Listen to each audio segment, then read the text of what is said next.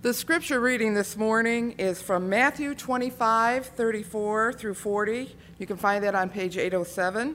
And when we're done with that one, we'll be looking at 1 Corinthians 12 through 14, and 24b through 26. And you can find that on page 933. Then the king will say to those at his right hand, "Come, you that are blessed by my Father, inherit the kingdom prepared for you from the foundation of the world. For I was hungry, and you gave me food. I was thirsty, and you gave me something to drink. I was a stranger, and you welcomed me. I was naked, and you gave me clothing. I was sick, and you took care of me. I was in prison, and you visited me." Then the righteous will answer him, "Lord, when was it that we saw you hungry and gave you food, or thirsty and gave you something to drink? And when was it that you were a stranger and we welcomed you, or naked and we gave you clothing?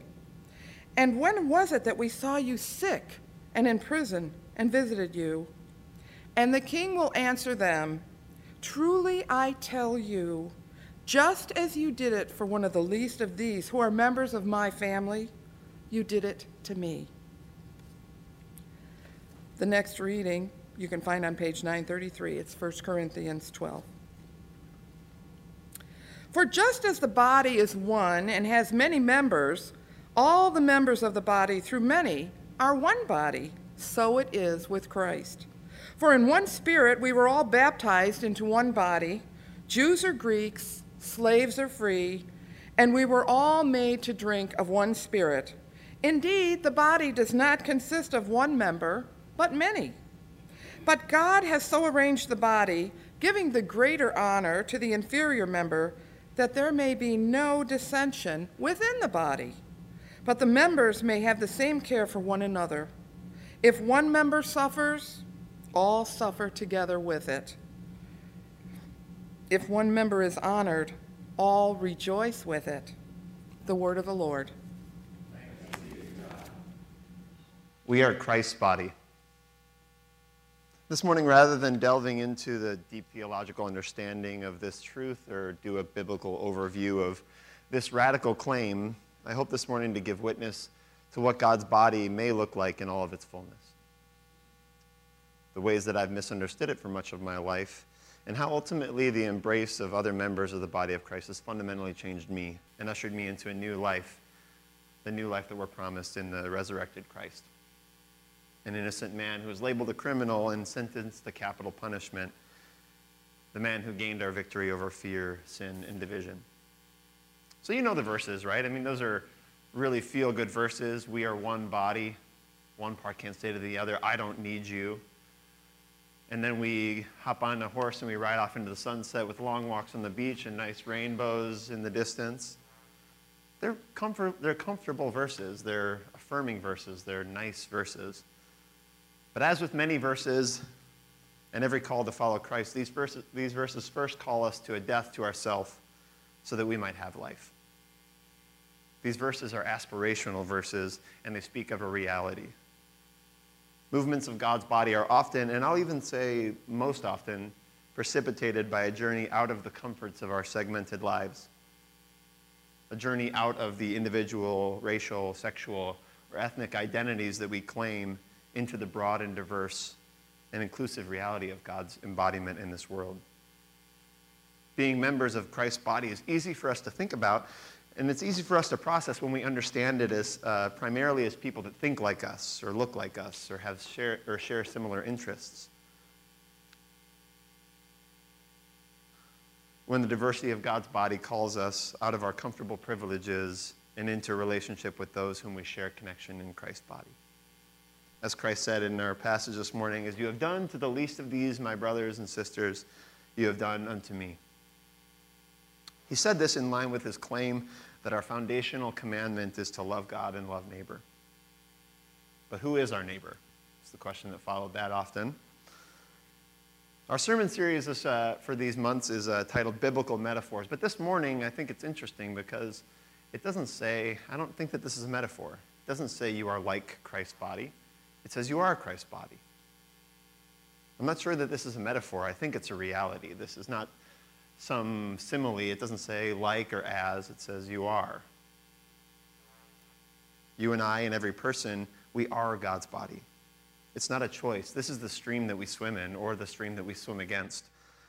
And so to the extent that we open ourselves to living within it and alongside those who Christ demands that we do, we experience the fullness of this reality and we connect ourselves to one another. And to the extent that we individualize and demarcate our lives, we separate ourselves from this present reality that is in and among us. It's not a cliche to say that we need one another. It's the reality that we swim in. About a year and a half ago, I went to prison for the first time, and not in the way that you think. I was led there by the urging of a professor of mine from North Park who was starting a class at Stateville Prison, and there was an article in the Covenant Companion a few months ago that maybe you saw called Letters from Stateville, and that was the product of some of the work that we were doing at our work in Stateville. So I was led there by this urging of my professor. She said, I think that this would be something you would appreciate. And I was led by some daunting statistics of our prison system that jails too many and for too long and many people who are unjustly treated. So it was with that nudging and those urging of the statistics that I went to class that would seek to bring students from the outside into prison and students from the inside to the two people on the outside so that we could learn alongside one another in equality.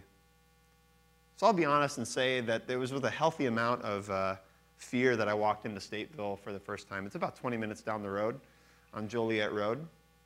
They're our neighbors. So there's a healthy amount of fear that I walked in there. It's a stranger in a strange land, I'm not going to lie. The experience of walking into a prison that's disproportionately inhabited with men of color as a tall white man in skinny jeans is a very scary thing. It's not uncommon as I'm walking through the yard to get called skin tight as I'm walking from one place to the other. I take it lovingly most often. It's fine. But that experience of immediately being a minority is something that maybe we're not all used to, and it makes you uncomfortable. It makes you immediately aware of the ways that you're different, your otherness, your inability to really offer something. I was daunted by those fears of prisoners, afraid of stereotypes. Stateville Prison, which is 20 minutes away, shares the name with Statesville Haunted Prison, a yearly tradition where costumed prisoners covered in blood and scary lurk around corners to scare people for money. The prison system is a scary place, and people profit off of it. It's built on fear, it's built on dehumanization, and it's built on this reduction of a person to a number or the sum of their past. We've all probably had that experience, but it's just much more institutionalized in a place like prison. So it was in the face of many of these racial tensions and fears that our class began and sought to create a community that was different. And what followed was a transformational experience that I'm probably not going to be able to lay out exactly as I've experienced it, but I was touched and moved by these stories of transformation, angered by systemic injustice, and moved to tears often, which the way in which these men that I grew to love challenge and explain my understanding of who Christ is and what the gospel is. When my friend David, who was jailed at 19 in 1984, before I was born, he stood up, and now 32 years later, stood at the beginning of class and he said, I sing because I am happy. I sing because I am free. His eye is on the sparrow, and I know that he watches me. It was difficult to be afraid of prisoners anymore after that. They weren't statistics anymore or stereotypes. They were members of the body of Christ, and I was one with them, and they were one with me. These interactions and friendships, and I say this without any hyperbole, these interactions saved my faith. It's central to our created desire to know and to be fully known. And it was in prison that I began to understand that in a new way and be fully known as I have been fully known through my incarcerated brothers in God's body, and hopefully me to them as well. Jesus said, I was in prison and you visited me. This too is something that I don't think is a metaphor. It's not a metaphor, it's a reality. As we meet with one another in the body of Christ, it's a much larger thing. If we're all given the divine image, then as we interact with one another, so too do we some way interact with God's image. But too often we segment the people that we would like to interact with, and that limits our ability to know Christ fully. It limits our ability to have Christ's body fully realized in this world. I've wondered recently if when Jesus said at the end of our life, we come to God and God says, depart from me, for you never knew me. I never knew you. He wasn't talking directly about our tendency to comfortably surround ourselves with information or people or things that simply affirm our beliefs rather than challenge and expand them. When Jesus says in Matthew 25, for I was naked and you clothed me, I was sick and you visited me, I was in prison and you came to visit me, truly I say to you, as you have done to the least of these, you did to me. He was giving us a direct mandate on how to find his presence. You want to find Jesus? Go to the brothers and sisters who are the least of these, and there you'll find him. The embodied reality of Christ is among those on the margins, and I want to tell you, it's alive and it's thriving there. Corinthians says, God has so composed the body, giving greater honor to the part that lacked it, that there would be no division in the body, but the members that may have the same care for one another. If one member suffers, all suffer together. If one member is honored, all rejoice together. So in the body of Christ, our common humanity is directly tied to those with we share a place in. As far as a child anywhere is illiterate, so too are we. As far as someone goes hungry, so too are we malnourished. As far as a brother sits wrongfully accused, so too do we sit falsely accused. For just as the body is one and has many members, so it is with Christ. For there is one Spirit, Jews or Greeks, slave or free. We were all made to drink of one Spirit. In modern language, Paul's saying that these racial, ethnic, and socioeconomic classes are not the economy of God's kingdom. In God's body, these divisions can't exist. So it stands to reason that anywhere that they do exist is a place where God's body has not yet been fully realized. Any place in our lives, in our churches, or in our world where people are discriminated against because of these external signifiers runs in direct opposition to the embodiment and the flourishing of Christ's body and God's kingdom. So wherever sinful patterns prohibit us from living the life that desires to live in us, or people are treated as opportunities for profit, wherever our work life degrades ourselves or our employees or our coworkers, we fail to live up to the idea that all members are vital. Wherever there is injustice that runs contrary to God's economy, the body of Christ is just waiting to come alive. And the beloved community becomes alive and enlivens us for the work ahead. And I speak from experience, seeing that God can work through others, and it's powerful work. If we had time, there's so many people in our church that have experiences of, I'm sure, going to places that they never expected to find Jesus. And then when they sat across the table from someone so different, found Jesus in a significant and new way.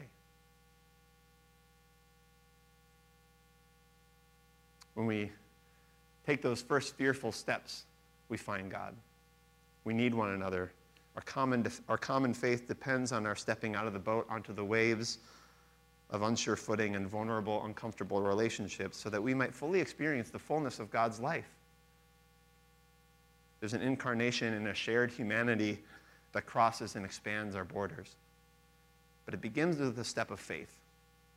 Out of the comfort of the boat. You know that story where Peter is in the boat and the waves are against him and Jesus comes walking on the water and he calls them out. And Peter's the first one because Peter's, he just kind of jumps into stuff without thinking about it. And so Peter steps out of the boat and he begins walking on the water.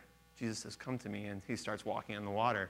And he's excited, right? It feels good. I mean, you can imagine this momentous moment, this mountaintop experience. All is well, and you're doing something amazing, and it feels good. As I've shared, my brothers in Statesville have embraced me and broken down these fearful stereotypes that things like Statesville prison, haunted prison, or political posturing or economic and social segregation have ingrained in my mind. I've walked into Statesville for the last year and a half to visit with my friends in love and be loved by them. And far from being stifled or suppressed, my mind and my heart have grown 100 times. They flourished inside of the walls of prison. The embodied reality of what a life of faith can and might look like that I see in friends like Corzell, or Senecu, or Ryan, or David, or Marcos, or many others assures me that the good news is actually good.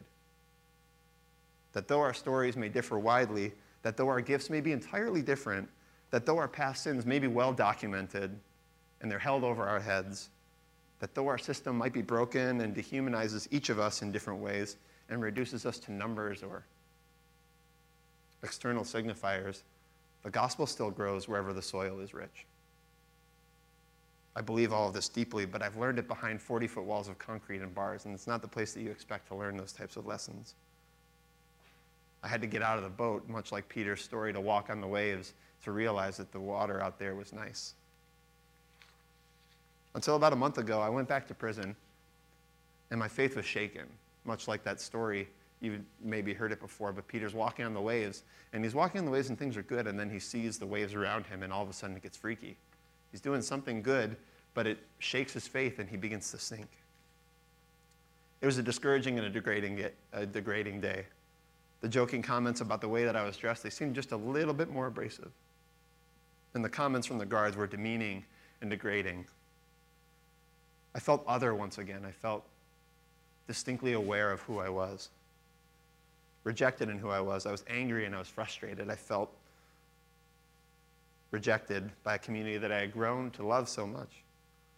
I went home discouraged, and as is common, I think, for many of us, the news started getting to me. I read a story that week of a man who was released from prison, and then while he was out, he committed a crime. He raped a woman in Chicago. And the doubt of that day settled in my mind, and I began to revert back into those fearful places that I had been and tried to move away from. And I found myself asking, maybe they don't deserve a second chance.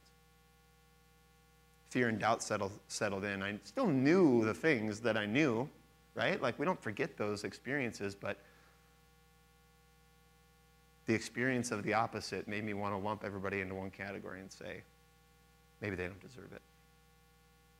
Because that's what fear and sin does to us, if I'm honest. It lulls us into this contentment and traps us in these ever-enclosing circles of comfort and status quo and anxiety and isolation and selfishness. So we control our surroundings, and we surround ourselves with that which keeps us safe and stay away from those valleys of the shadow of death so that we can be on the mountaintop in the nice sunny air.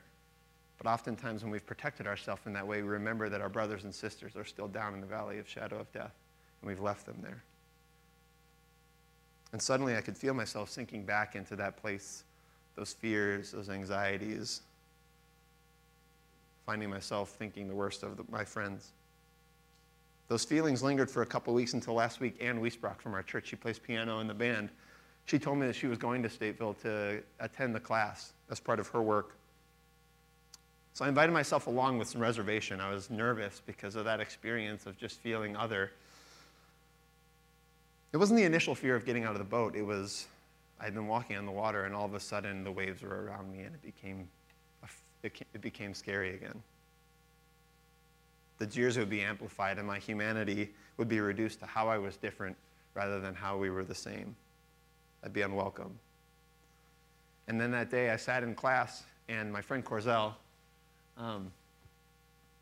he stood up, and at the beginning of class, what they do is they share something that they're going through. And Corzell stood, and he was moved to tears for the health of his son, who he's away from and can't be near, in critical condition. He couldn't care for him, and he couldn't share any of these emotions in any other place in the prison because you have to save face there.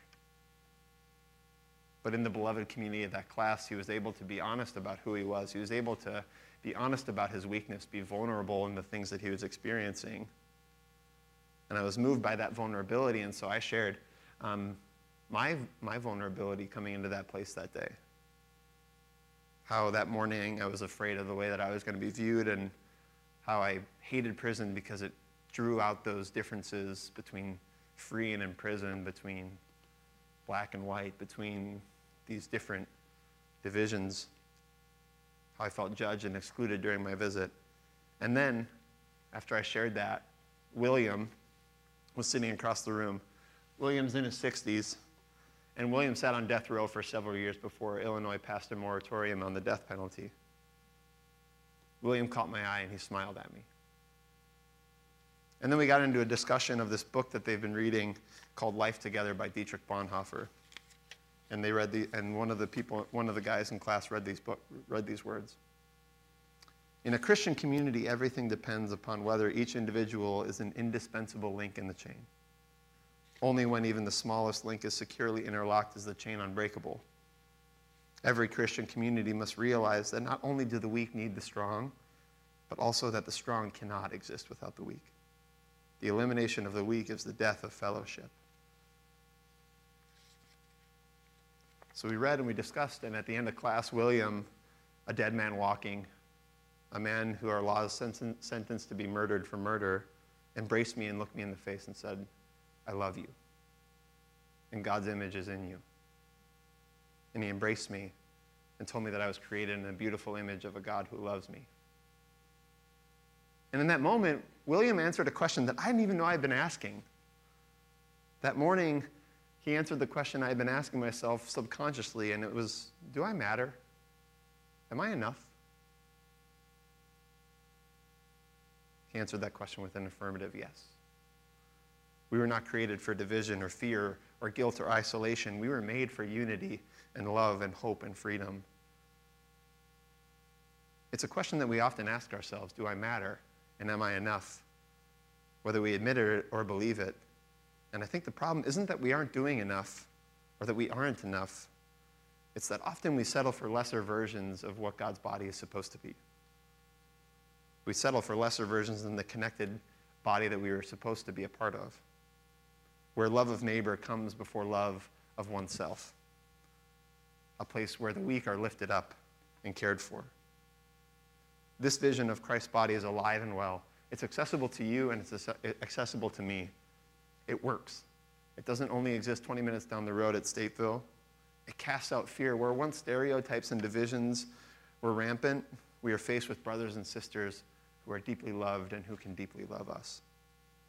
It fills those connected to it with an abundant life that Jesus died and was resurrected to give us. So I was moved to go to prison because of statistics and because of happenstance, but I was changed by a beloved community of God's body. We have to get past this fatigue that I think is very rampant in our culture these days of statistics and misinformation, and realize that at every issue at its core is just a human issue, an issue answering the question of whether or not we need one another. And we do. We do need one another. The joyful celebration and laughter and the deep life that we feel in Christ, the honest, tearful moments, the mournful embrace of our weakest moments, all of those are part of what it means to be a part of God's body. So we might be restored once again to that which God died so that we might be resurrected to. This is our kingdom work, to remember and to restore one another to a beloved community. To be humble enough to hand our humanity to someone else and trust that they're going to care for it and hand it back to us the same way that we gave it to them. Are we trustworthy to that task, I wonder? Can we hand someone our humanity and let them do the same? To fight through the fears of failure and status quos and divisions and sinful manipulations so that we might be challenged by an astounding diversity and beauty of God's good creation and God's beautiful body. If you're here this morning and you're asking that central question, like I was last Monday, do I matter? Am I enough? My answer is an overflowing and abundant yes. You matter. Yes, you're enough. I see you as God sees you. People ask me, sometimes they come up to me and they've heard about some of the stuff that I've been doing at Stateville, and they say, hey, so how is your prison ministry going? And that's a really nice question, but it's also fundamentally flawed. Prison ministry, at least to me, implies that I go there to bring something significant to prison, that I go to preach the gospel or the good news. But the opposite is true. Because the body of Christ is so diverse and surprising and enlightening, I go to prison not to bring the gospel. I go to prison to find it. We are God's body, brothers and sisters. It's not a metaphor. It's the reality that we live in. It's the stream that we swim in. For the time that Christ is away, we are tasked with building his kingdom here on earth as it is in heaven. As Kendrick Lamar puts it, what happens on earth stays on earth. The ways that we build for the legacy of God's body in this world will last far into the future if we remember and restore one another and answer the question, what will we do with the gift that we've been given? Don't hold our humanity so tightly that we lose it in the process. We have to lay it down for a greater and grander vision of an eternally diverse and inclusive and life-giving body in which we may truly live and move and have our being. May it be so. Let's pray. Father God, Jesus and Holy Spirit, you are the three-in-one God who seeks to come into our world of dualistic thinking, of in or out, black and white, and seek to create a third way kingdom. A kingdom to whom our allegiance is foundationally founded, and a kingdom to which we belong to one another in your glorious body. So bind us together, Lord. Assure us that your work is good, that your good news is in and around us, and empower us to find it wherever we go. In your name.